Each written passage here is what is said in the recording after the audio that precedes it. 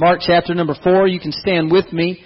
I'm actually going to talk about a subject that I've talked about before, more than one time, and a passage of Scripture I felt drawn to come back and readdress today, and I believe it can help somebody tonight. Mark chapter 4, verse number 3. If you're there with me, would you say amen? Amen. Mark 4:3. I'm reading in the English Standard Version. Says this. It says, "Listen, behold, a sower went out to sow. And as he sowed, some seed fell along the path, and the birds came and devoured it. And other seed fell on rocky ground where it did not have much soil. And immediately it sprang up, since it had no depth of soil. And when the sun rose, it was scorched, and since it had no root, it withered away. Other seed fell among thorns, and the thorns grew up and choked it, and it yielded no grain. And other seeds fell into the good soil and produced grain, growing up and increasing and yielding 30-fold, 60-fold, and 100-fold.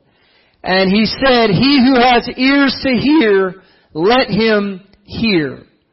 Jesus, in this infamous parable, is speaking to those who don't just listen, but they hear what the Lord is saying. So tonight, I want to talk to you. It's kind of a weird title, kind of a different title. In fact, I found out Pastor had been doing some of this at his work, some of this kind of work at his house this week. Tonight, I want to talk to you about dirt work. Anybody ever done dirt work? You had to go prepare a field, a garden, a pad site for building.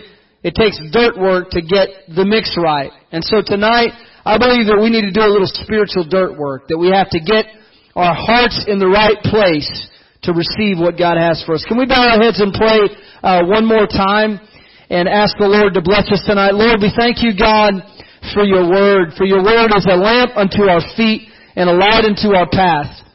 We pray, God, your will would be done in this place, God, that you would open our hearts to receive and to hear what your Spirit is saying to your church in this hour and in this time, God. We pray your blessings upon your people. And we ask you to come and walk among us tonight in Jesus' name. Everybody said amen. You can be seated. Amen. Lately, God has been dealing with me about the ability to receive. A few weeks ago, I preached a message here about are you ready to receive? And it seems like in my prayer time and in my study time that there's an overarching thought about the ability to receive what God has for us. All of the blessings and promises of God are available to us. Do y'all believe that tonight? It's available to me and to you. And I would say it's not just available to us, but it's ordained for us. The Bible says that we have been ordained unto good works, that there are things that God has purposed and planned for our lives. Yet, people still miss out on what God would like to develop in their lives all of the time. I believe that more often than not, we live as saints underneath the privilege and the promises that God has given us. And so my goal tonight is to help you to learn to receive everything, the full benefit of what God wants to do in your life and in your walk with Him. Amen. If you were given a life insurance policy, if someone close to you died and they were going to pay out the life insurance policy, you would want all of it, wouldn't you?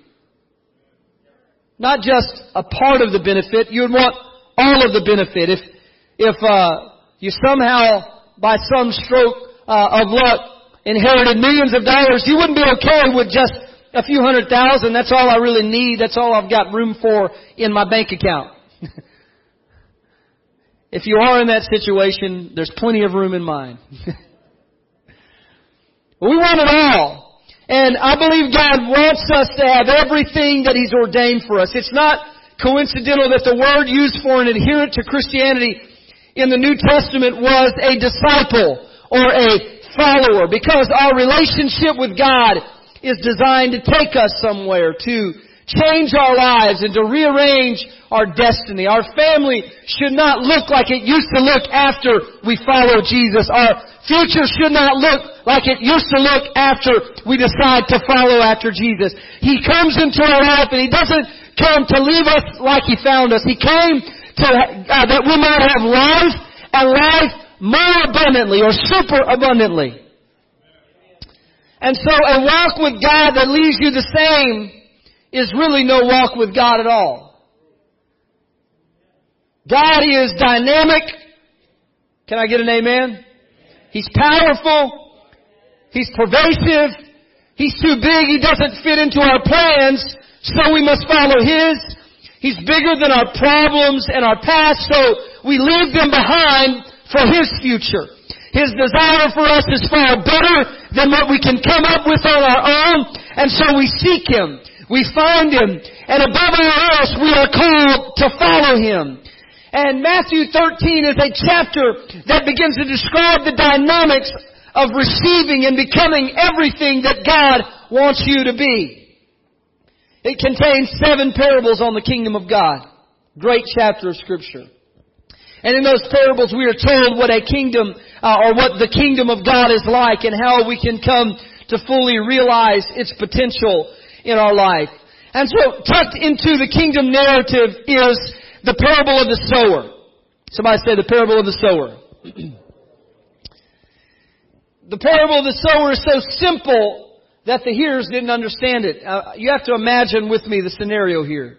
As Jesus is sitting on a boat teaching this infamous scene where this crowd is gathered around and Jesus says, let me tell you a little story.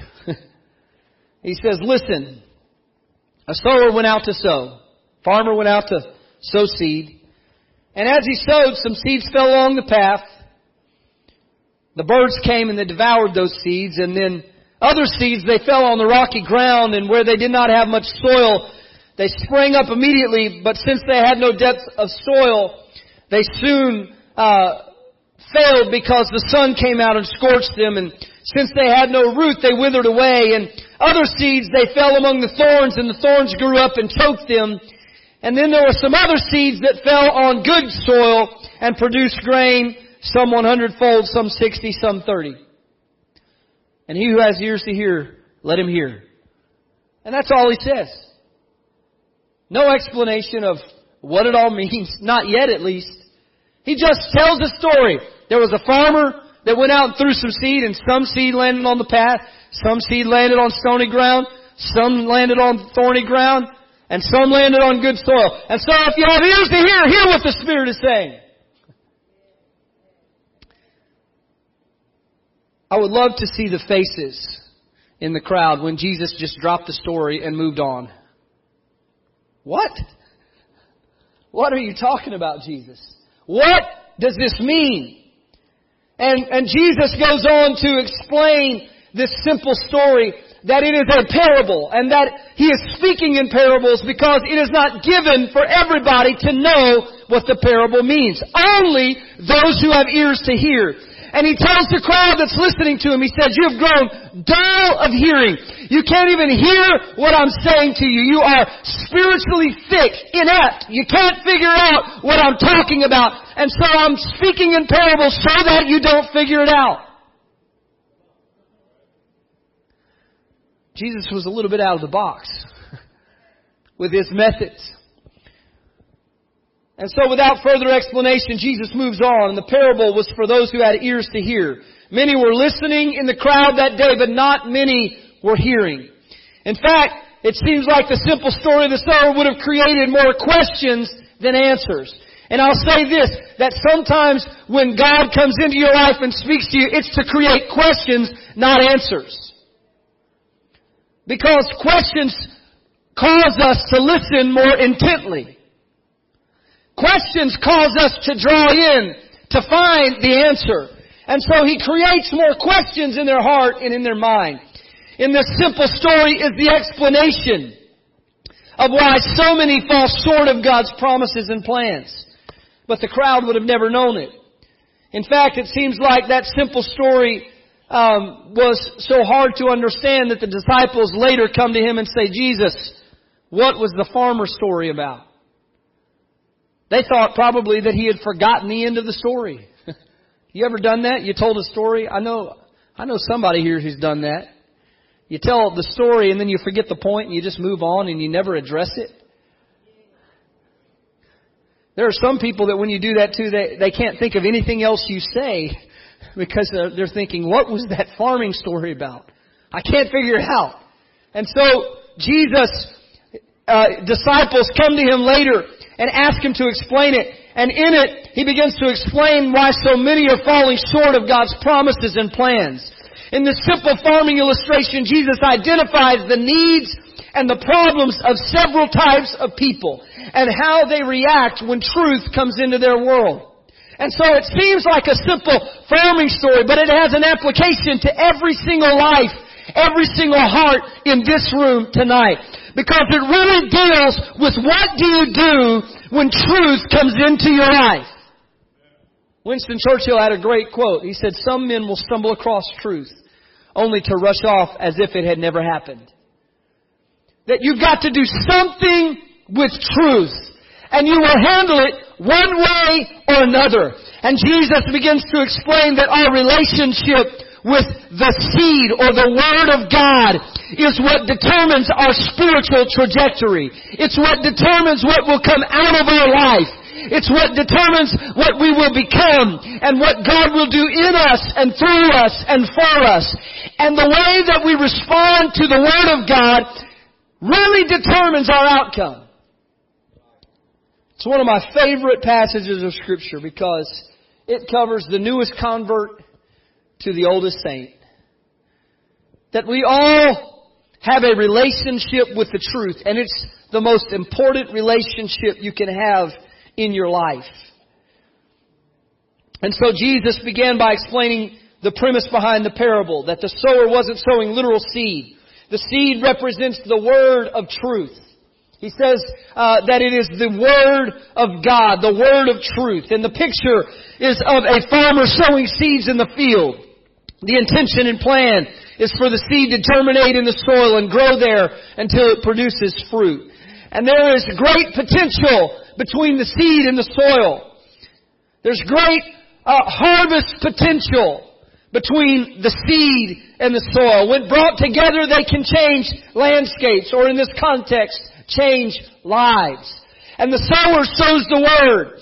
And when he sows it, he is sowing it into the soil or the hearts of people. Mark 4:14, Jesus tells us that the sower goeth forth to sow the Word. And Matthew 13 tells us that it is sown into the hearts of men. And so we don't see just a simple farmer throwing out seed, but what we see is truth coming to the hearts of men and how people are responding to it and how people are interacting with it. And I want to tell you, where there is great potential, there is also the great possibility that the soil isn't receptive or conducive to the seed and what it can do and what potential it has. And so where there is great potential, there is also potential for great disappointment. Under the right conditions, the soil is designed to bring forth a harvest on its own. It's the natural environment that the seed was designed for. Understand this, seeds work. I've probably told this before, but when I was a kid, my mom brought home some sunflower seeds that somebody had given her, some little packets. I got excited. I said, cool. So I grabbed them and I went and took them to the shadiest part of the flower bed and I planted them. By planting them, I moved the mulch back and I laid them down and I put the mulch back over it. I came back the next day and nothing. The next day, nothing. I forgot about it for weeks. And then one day I was outside playing and I looked over in that shady corner. I thought, oh, my seeds. And I went and dug under the mulch and there they were, just like I left them. And I grabbed them and I ran inside to my mom. I said, Mom, the seeds are broke. These seeds don't work. And she said, baby, you got to plant it. You got to water it. It's got to be in the right conditions. It's got to have some sunlight. You can't just throw seeds down and expect them to work. And so the problem is not in the seed. All of the potential is in the seed. All of the future harvest is in the seed. But it's what environment the seed comes into. And so I can plant the same seeds from the same batch in different soil and get a different result. And so the Word of God might work in someone else's life, but because of the conditions of my heart, it's not working in my life. The seed is not the problem. The seed is not the issue. In fact, I want to say this, the soil is the natural growth environment for the seed. Mark 4:26, he said the kingdom of God is as if a man should scatter seed on the ground, and he sleeps and rises night and day, and the seed sprouts and grows. He knows not how. I love that. The farmer really doesn't know how the seed grows, especially back in those days. They didn't know how it happened. They knew that if they planted it would come up. You don't need to know all the details to get a harvest.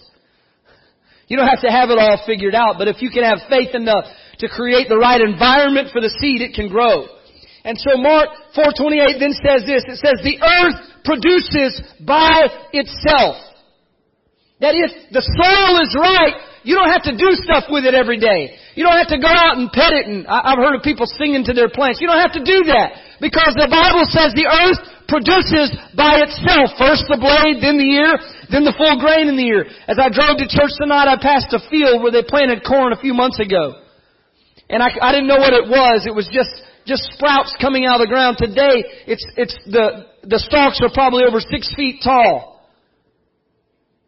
A huge field of corn that came up. And I never saw a farmer out there after the seed was planted. The earth is the natural environment for the seeds to grow in. And so, get this, that if the soil is right, the seed will grow. If the soil is right, the seed will grow. You don't have to constantly tend it and constantly worry about it and constantly focus on it. If the soil condition is right from the beginning, the seed will grow.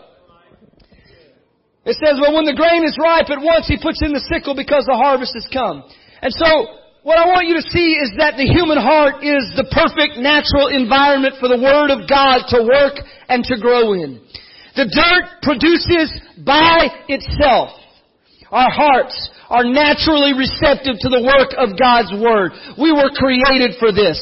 We were created by the hand of God. And all of nature was created by the Word of God. And the human heart is the natural place, the natural environment in which the Word of God was intended to be planted.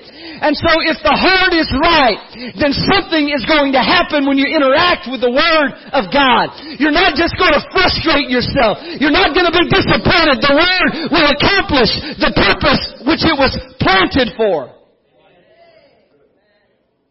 The dirt produces by itself. Our hearts are naturally receptive. I love children. I loved camp last week because children don't have all the hang-ups that adults do.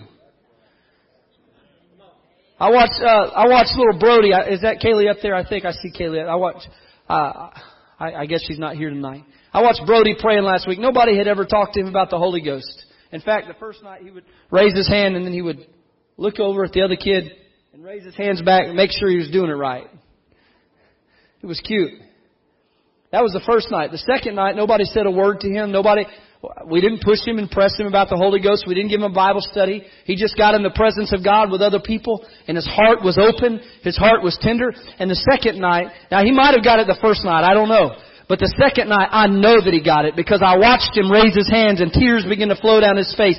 And he began to speak in a heavenly language because the human heart is the natural environment of growth for the Word of God. And when the preacher preached and his heart was open, the Word was going to do something if the heart is right. It's the natural state. It's the natural place for growth. But there are conditions that are created by doubt, by sin, by the struggle, by distraction, by our past that makes it difficult for the Word to work in our hearts. And so Jesus begins to tell us the 4 types of hearts represented by the soil in the story. In each of these we find pitfalls and barriers to spiritual growth. The issues revealed in the 4 types of soil show us that growth is created or contained by the condition of the heart. And at a minimum, this ought to be the big flashing red sign to us that growth doesn't happen by accident. Just like a harvest doesn't spring up with minimal activity. Neither will the kingdom grow in your heart and life without making sure that the conditions are correct for growth. Before the farmer ever puts the corn into the ground, he makes sure that the field is prepared. Now, he doesn't have to tend it every day, because if he just gets the field right, the seed will do the rest of the work. But he does have to prepare the field. And so Jesus begins to tell this story of the farmer, the sower forth to sow. And as he goes forth, the Bible says in Matthew 13:19 that when anyone hears the word of the kingdom and does not understand it, the evil one comes along and snatches away what has been sown in his heart. And this is what was sown along the path. Now, in the King James Version, it calls it the wayside. Somebody say the wayside. This is the wayside heart.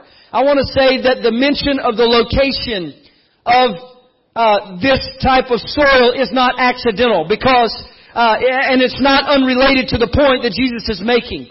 The King James calls it the wayside because it is the walked over dirt around the edges of the field. And the location is important to understand what Jesus is saying. He's saying this is the soil that doesn't exist in the middle of where things are happening. This is the soil that exists on the fringes, on the edges, on the outside. Not up in the middle of the field, but on the outside where the farmers and the passers-by have walked it over. And so it was plowed, but it has been hardened by experience. It exists on the fringe of the field, close enough to be near where the seed is being sown, but too hard and too unreceptive to receive it. These are people that come to church, but they aren't the church. These are people that are on the fringe of the field. I go every Sunday, but you wouldn't know it by looking at my life. I love the saying that said that sitting in church makes you as much a Christian as sitting in the garage makes you a car. How's that working out for you?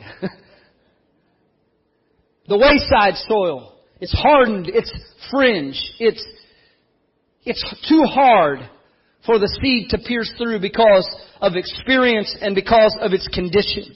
And two factors are working against its ability to produce a crop. Number one is its hard and its unbroken condition. Today I was reading a gardening blog. Preaching is the only thing that will make me read a gardening blog. I'm not a gardener. But I was reading how this gardener was talking about he was excited that it was early spring because it was soil conditioning time. And that he had to make sure and go through his flower beds and his gardens, and he would break up the clods by hand, because nothing can grow where things have been unbroken.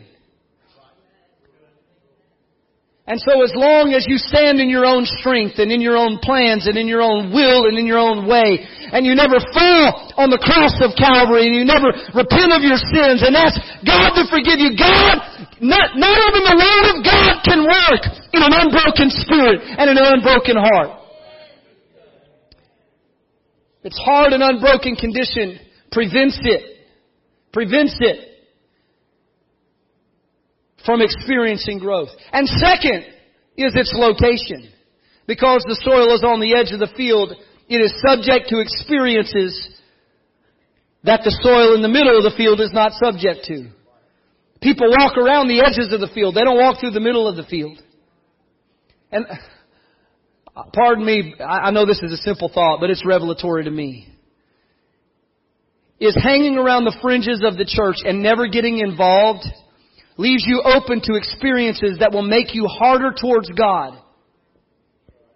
Harder for God to work with. Harder for God to deal with. Because you know too much. You felt the plow come through your life.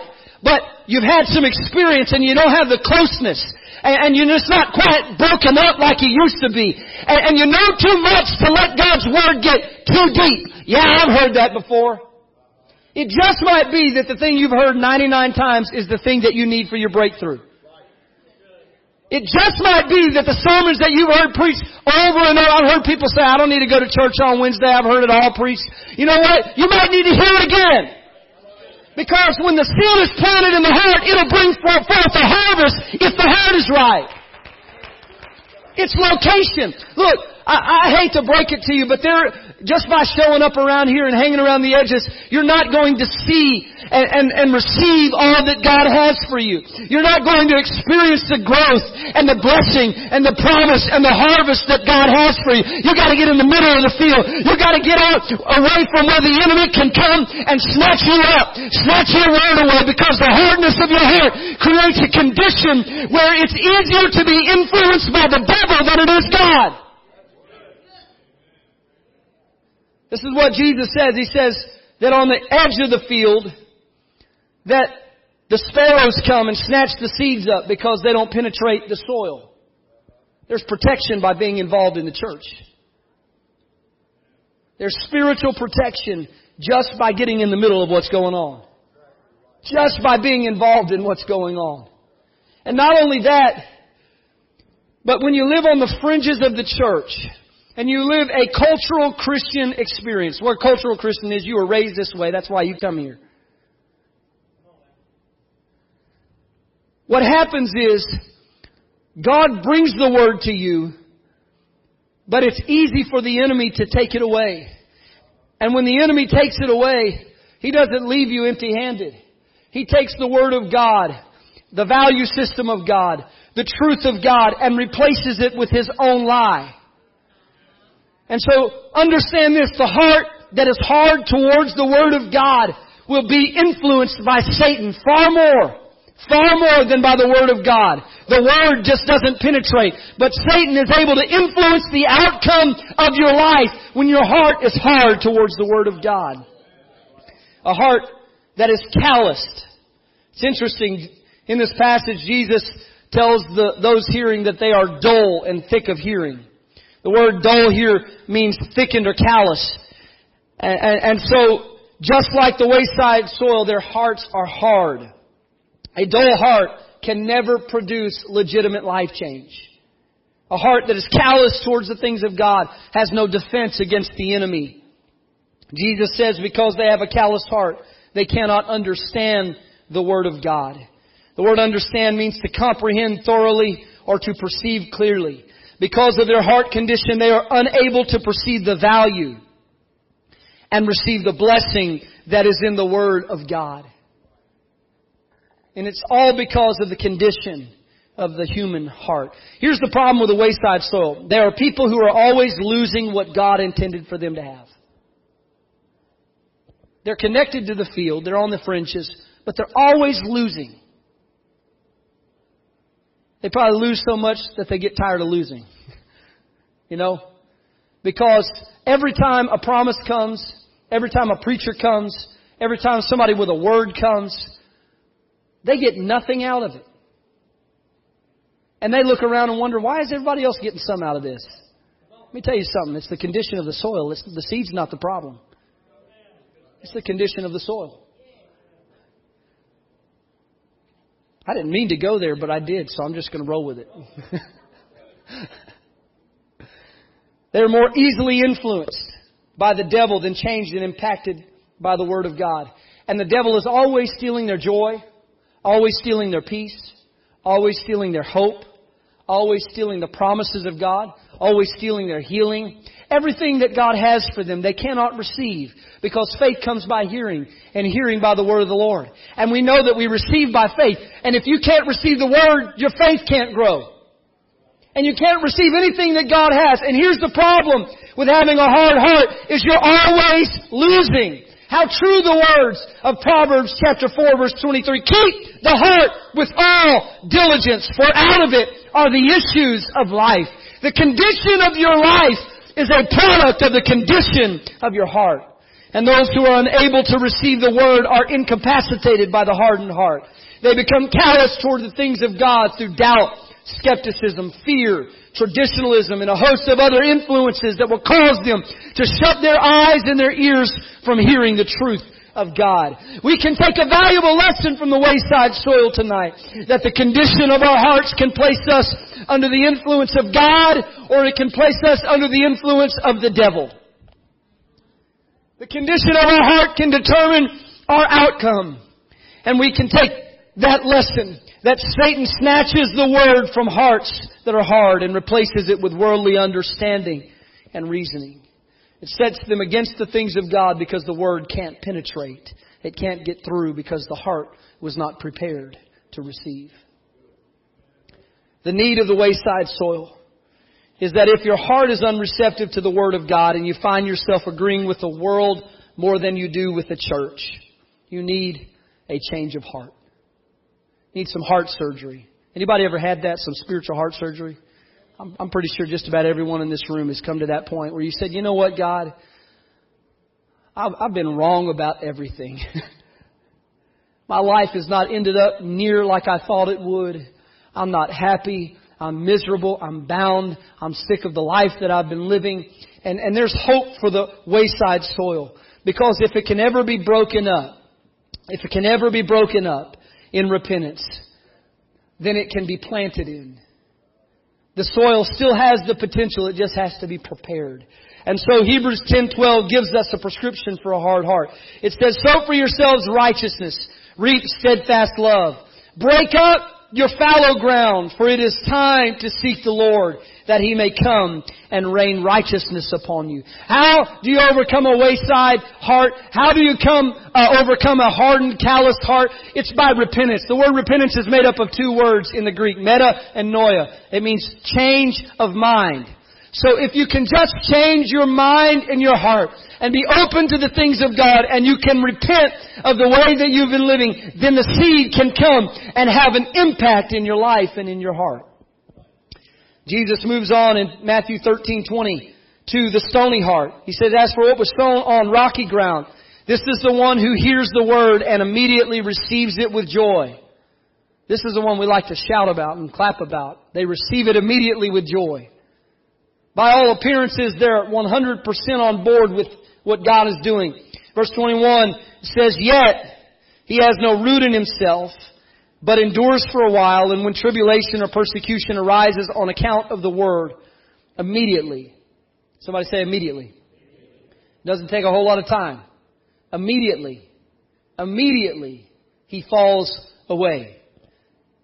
Immediately. The second type Jesus is addressing here is the stony heart. Now listen, the stony heart has faith, but lacks depth. Ever known anybody like that?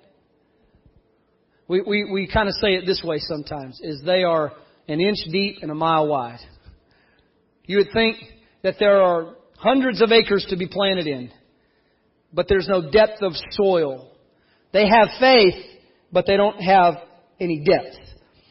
And have not put down any roots, therefore they cannot endure. So how does soil become stony? Now, the enemy doesn't go through and throw stones in the field. I'll tell you how the soil becomes stony. It was that way to begin with.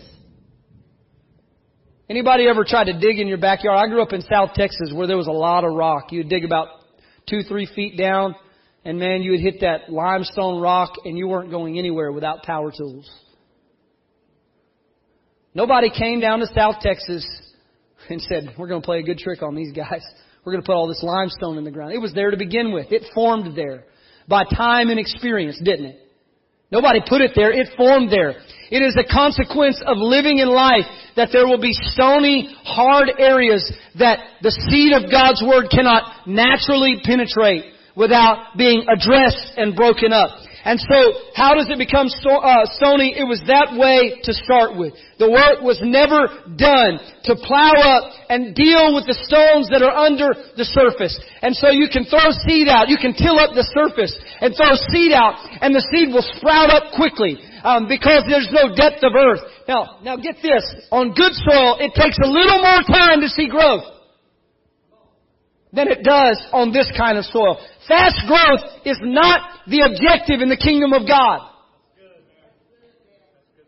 My problem is I've always been in more of a hurry than God. And I'll bet you there's a good amount of you that are on the same boat as me. Is we're always ahead of God, rushing ahead. But it takes a little time. It said because there's no depth, it springs up quickly. It springs forth immediately. And so I want to tell you tonight that what is under the surface of your life is of far greater importance than what you let other people see. What is underneath the surface is of far more importance to your spiritual well-being and your outcome than what other people see. Everybody else sees the surface. They see your praise on Sunday. They see you showing up. They see your faith. They see all these things. But it's what's underneath. It's what's in here that really determines the outcome of what God is doing in your life. Because you can do all of the motions and the outward things. But if there is areas in your heart that are hardened to the Word of God, that you're not allowing the Word of God to penetrate, you will never see the growth and endurance that you need to see. Initially, these seeds spring up in these hearts. There's quick and immediate growth. They're receptive to God, or so it seems. There's early progress. They begin to receive the first fruits of what God wants to do in their life. It looks like everything's going well. It looks like everything's going fine until something goes wrong. And the Bible says that when trouble comes on account of the Word that's entered their life, let me tell you this. If you're new, the Word will bring some trouble to your life. It'll bring some turmoil. It'll shake some things up in your life. And the Bible says that when the sun comes out, or when trouble and trial or tribulation come to stony hearts, that they have initially been glad to receive the Word of God, but it never got deep enough to make a difference. That it got down deep to a level, and they only let it go so far in their life, and it never really became rooted in their soul and in their spirit. The Word was received, but it did not become rooted. And so, ultimately, when trouble comes, they are destined to fail. Because they haven't done the dirt work that is necessary and dealt with the issues under the surface of their life. Destined to fail. They look like people of faith. They look like the ideal church member. But they're destined to depart. They come in. We all get excited. We got a new convert. But it's what happens when the trouble comes that really shows who you are. It's what happens when the trouble comes that really shows whether or not you've been changed. And you know what? There are people that can get up with talent and anointing in a moment, and they can seem like they've got it all, and God's going to use them so mightily. But it's really determined. The depth of their productiveness in the kingdom is determined by how far they let the Word get in their heart. And there are some people that they have incredible talent, ability. They have it all together. It seems like they have a high trajectory in the kingdom. But the trajectory in the kingdom of being used by God is not determined by what is happening above the surface. It's by what's beneath. When you are who you are when nobody's looking. That's who you really are.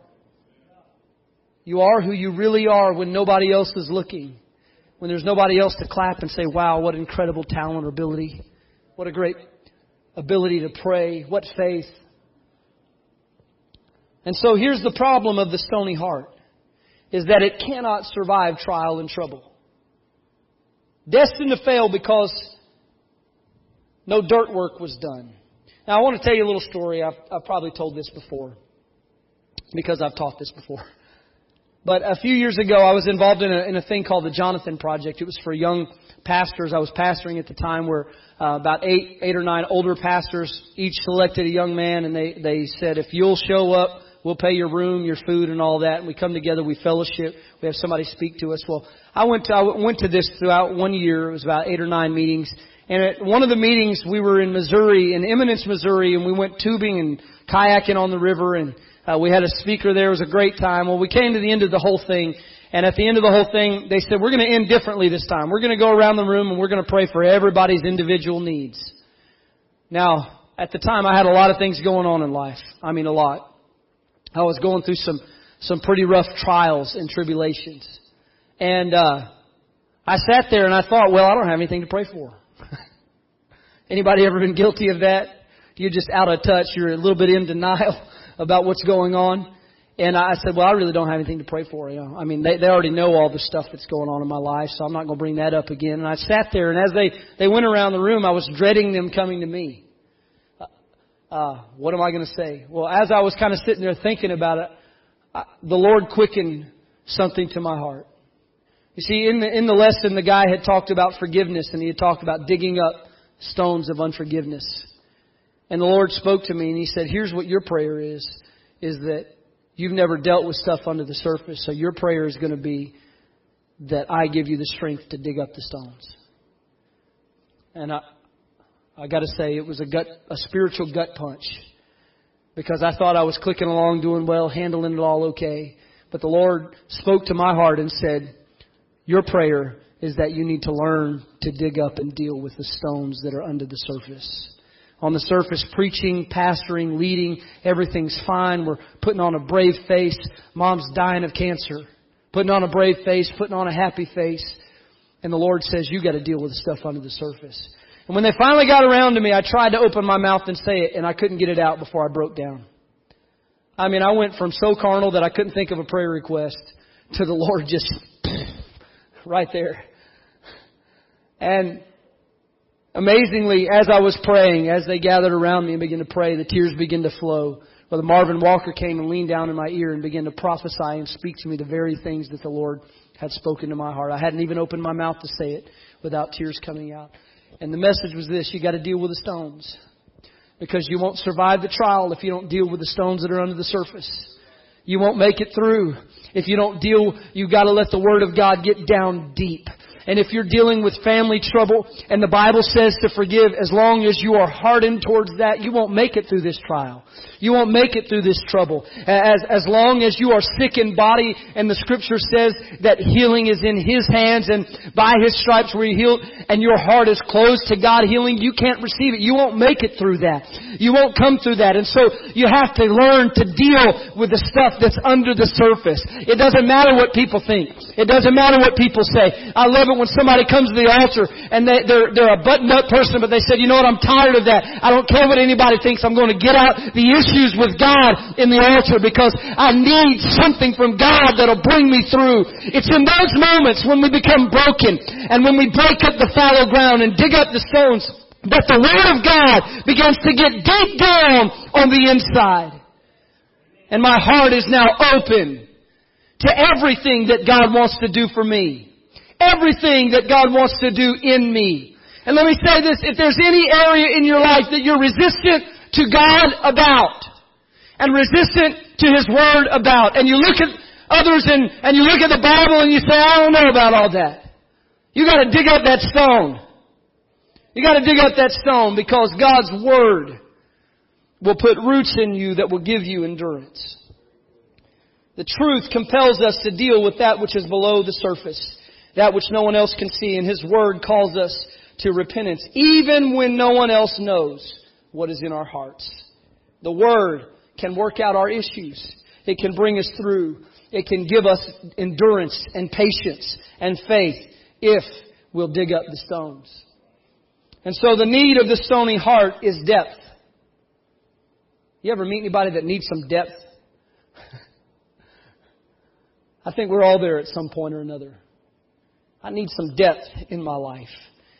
If we can remove stones of bitterness, doubt, fear, falsehood, then the Word of God will drive roots deep into our hearts so that we're able to endure trial and temptation and see long-term spiritual growth.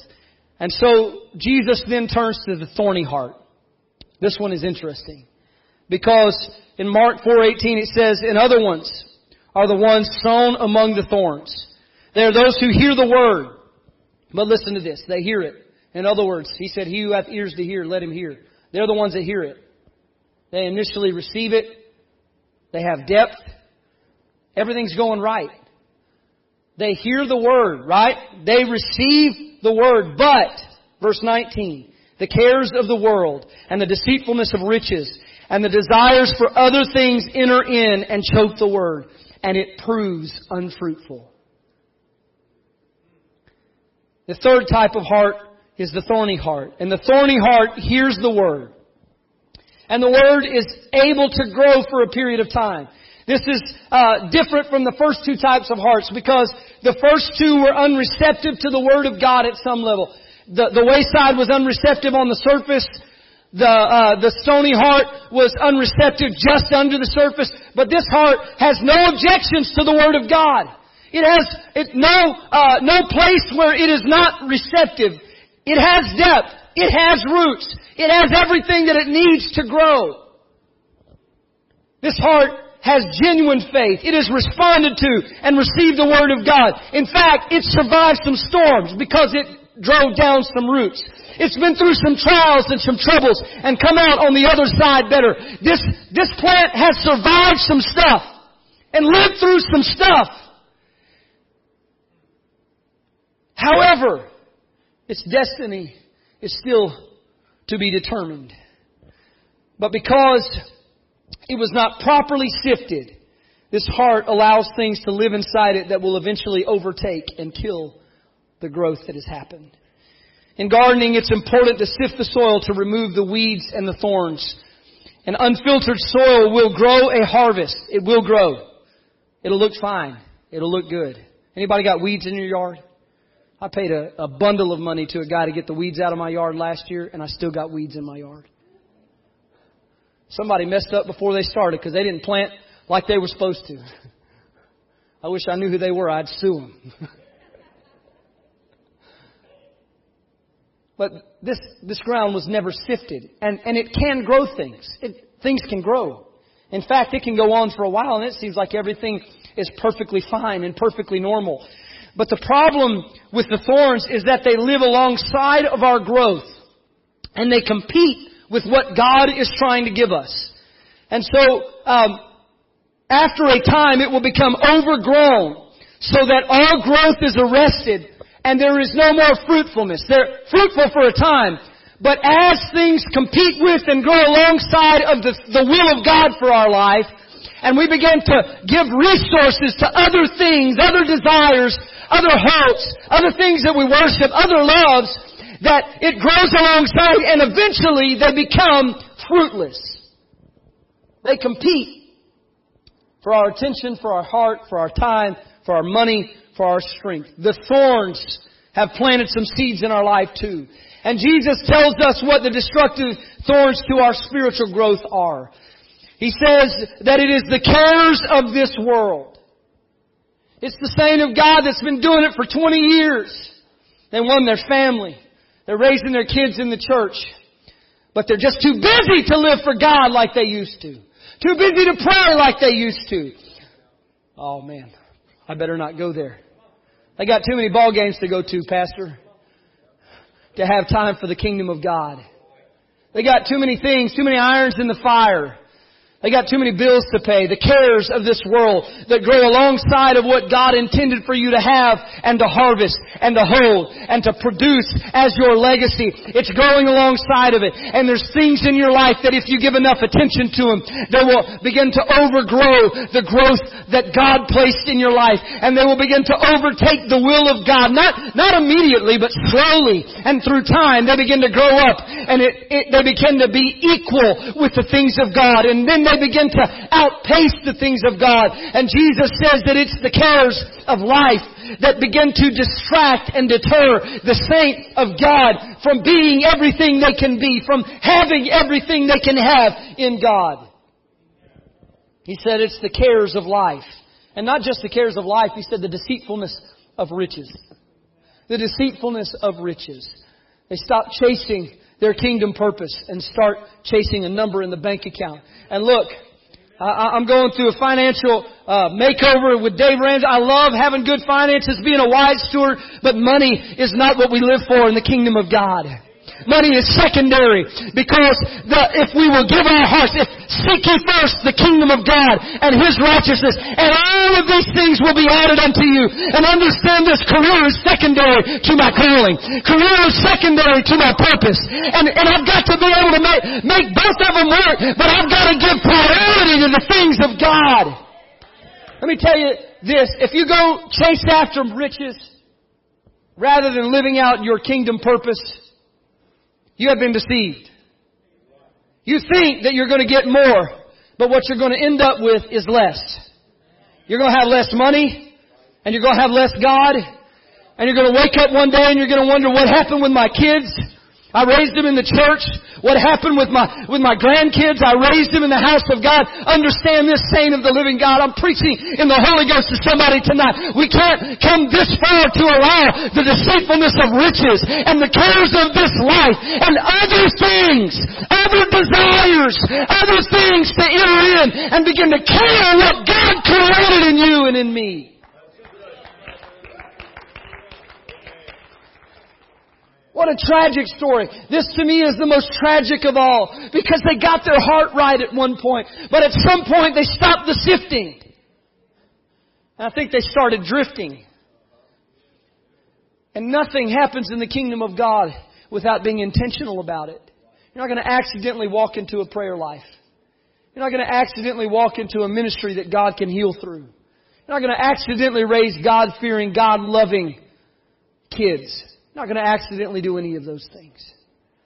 Jesus says that they have growth, they had a right heart, but they allow other things, other desires, other things, other desires, other things, other desires. I know I should be a part of the kingdom, but I'd rather go do this. I'd rather go do that. What a picture. Because Jesus tells us what the destructive thorns do. They choke out and put a stop to what God is doing in our life. And the plant still lives, but it produces no fruit. And the book of John says that it's the vine that produces no fruit that is only good to be hewn down and cast into the fire. It's lost its purpose. If the salt has lost its savor, wherewith shall it be salted? There's no point to it even existing anymore. And so the keeper of the vineyard comes along, and it's a slow death. It's a slow spiritual death.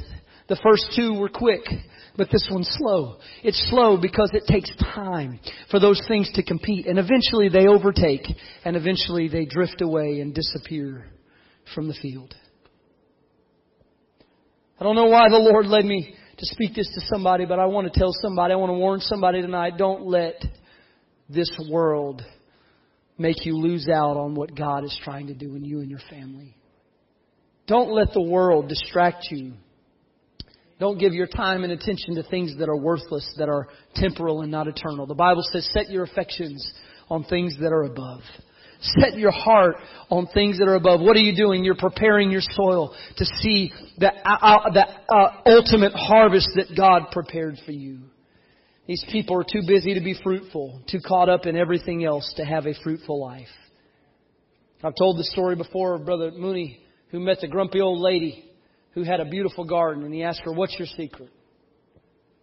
She said, "You pull the weeds, and you water the flowers, and you don't get them mixed up." Brilliant, isn't it? Wow. She should start a gardening blog. Pull the weeds, water the flowers. I think there's a lot of frustration and a lot of fruitlessness in the kingdom of God because people have gotten the two mixed up. They're watering all the wrong things in their life. Watering the weeds while the flowers are withering. And understand this, nothing you do in life will be of greater consequence than what you prepare for eternity. Eternity. And so, Jesus says that this kind of heart has received God's Word, has gone deeper than the surface, but other things have been allowed to coexist that are destructive to growth and ultimately fruitfulness. And so this is why we're called to live differently than the world lives. Because it's the cares of the world. It's the deceitfulness of riches. It's the desires for other things. I believe those correlate to the lust of the flesh and the lust of the eye and the pride of life. It's the things that are in this world will not get you where you're trying to go. It's two separate train tracks. And so other things seem innocent. But I want to tell you tonight that anything that fights for the same ground as God's kingdom in our life must be weeded out. Anything that's competing with what God is doing, it has to be pulled out. It has to be cast aside. You have to get rid of it or it will kill what God is doing. You got to get rid of it. Somebody say, weed it out. Weed it out. And so here's the problem. The problem is that the thorny heart cannot be fruitful. can't be fruitful. They come and they pray and they do all the things they used to do with no results. They can't be fruitful. It has changed their spiritual trajectory. It was growing, but now it's regressing because other affections and attentions have overtaken. And so here's where I'm going to end tonight. Is on the need for the thorny heart. Because I felt like this is why the Lord laid this on my heart. The need for the thorny heart is to be liberated. In the house of God, in the kingdom of God, but being choked out by all sorts of different things. And the need for the thorny heart is liberty. Is to be freed from the things that have grown up that are now choking out the plan and the promise of God in their life. There are things that we would never call spiritual bondage, but they are. A chock-full schedule. No time to pray.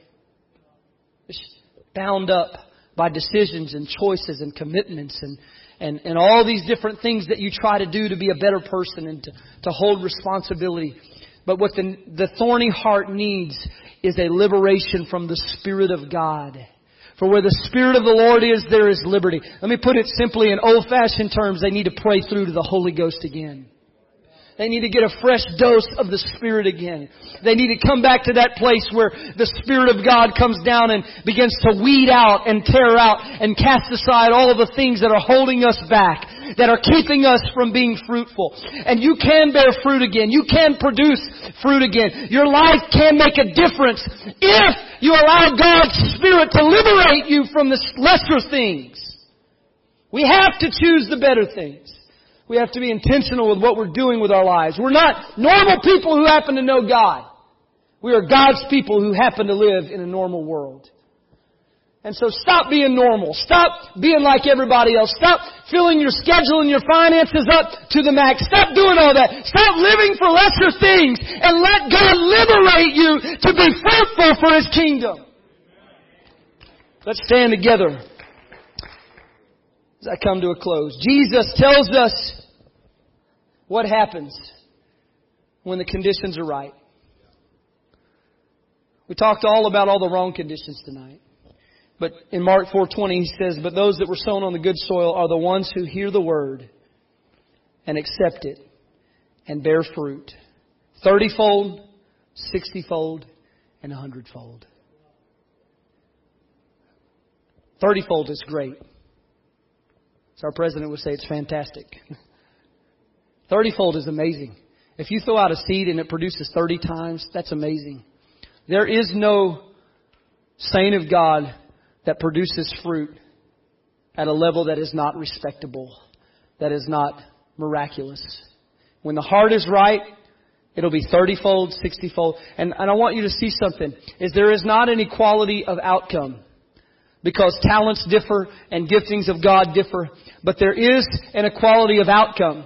That if you get your heart right with God and you prepare your heart to receive everything that God has for you, you will produce. There will be people in your wake.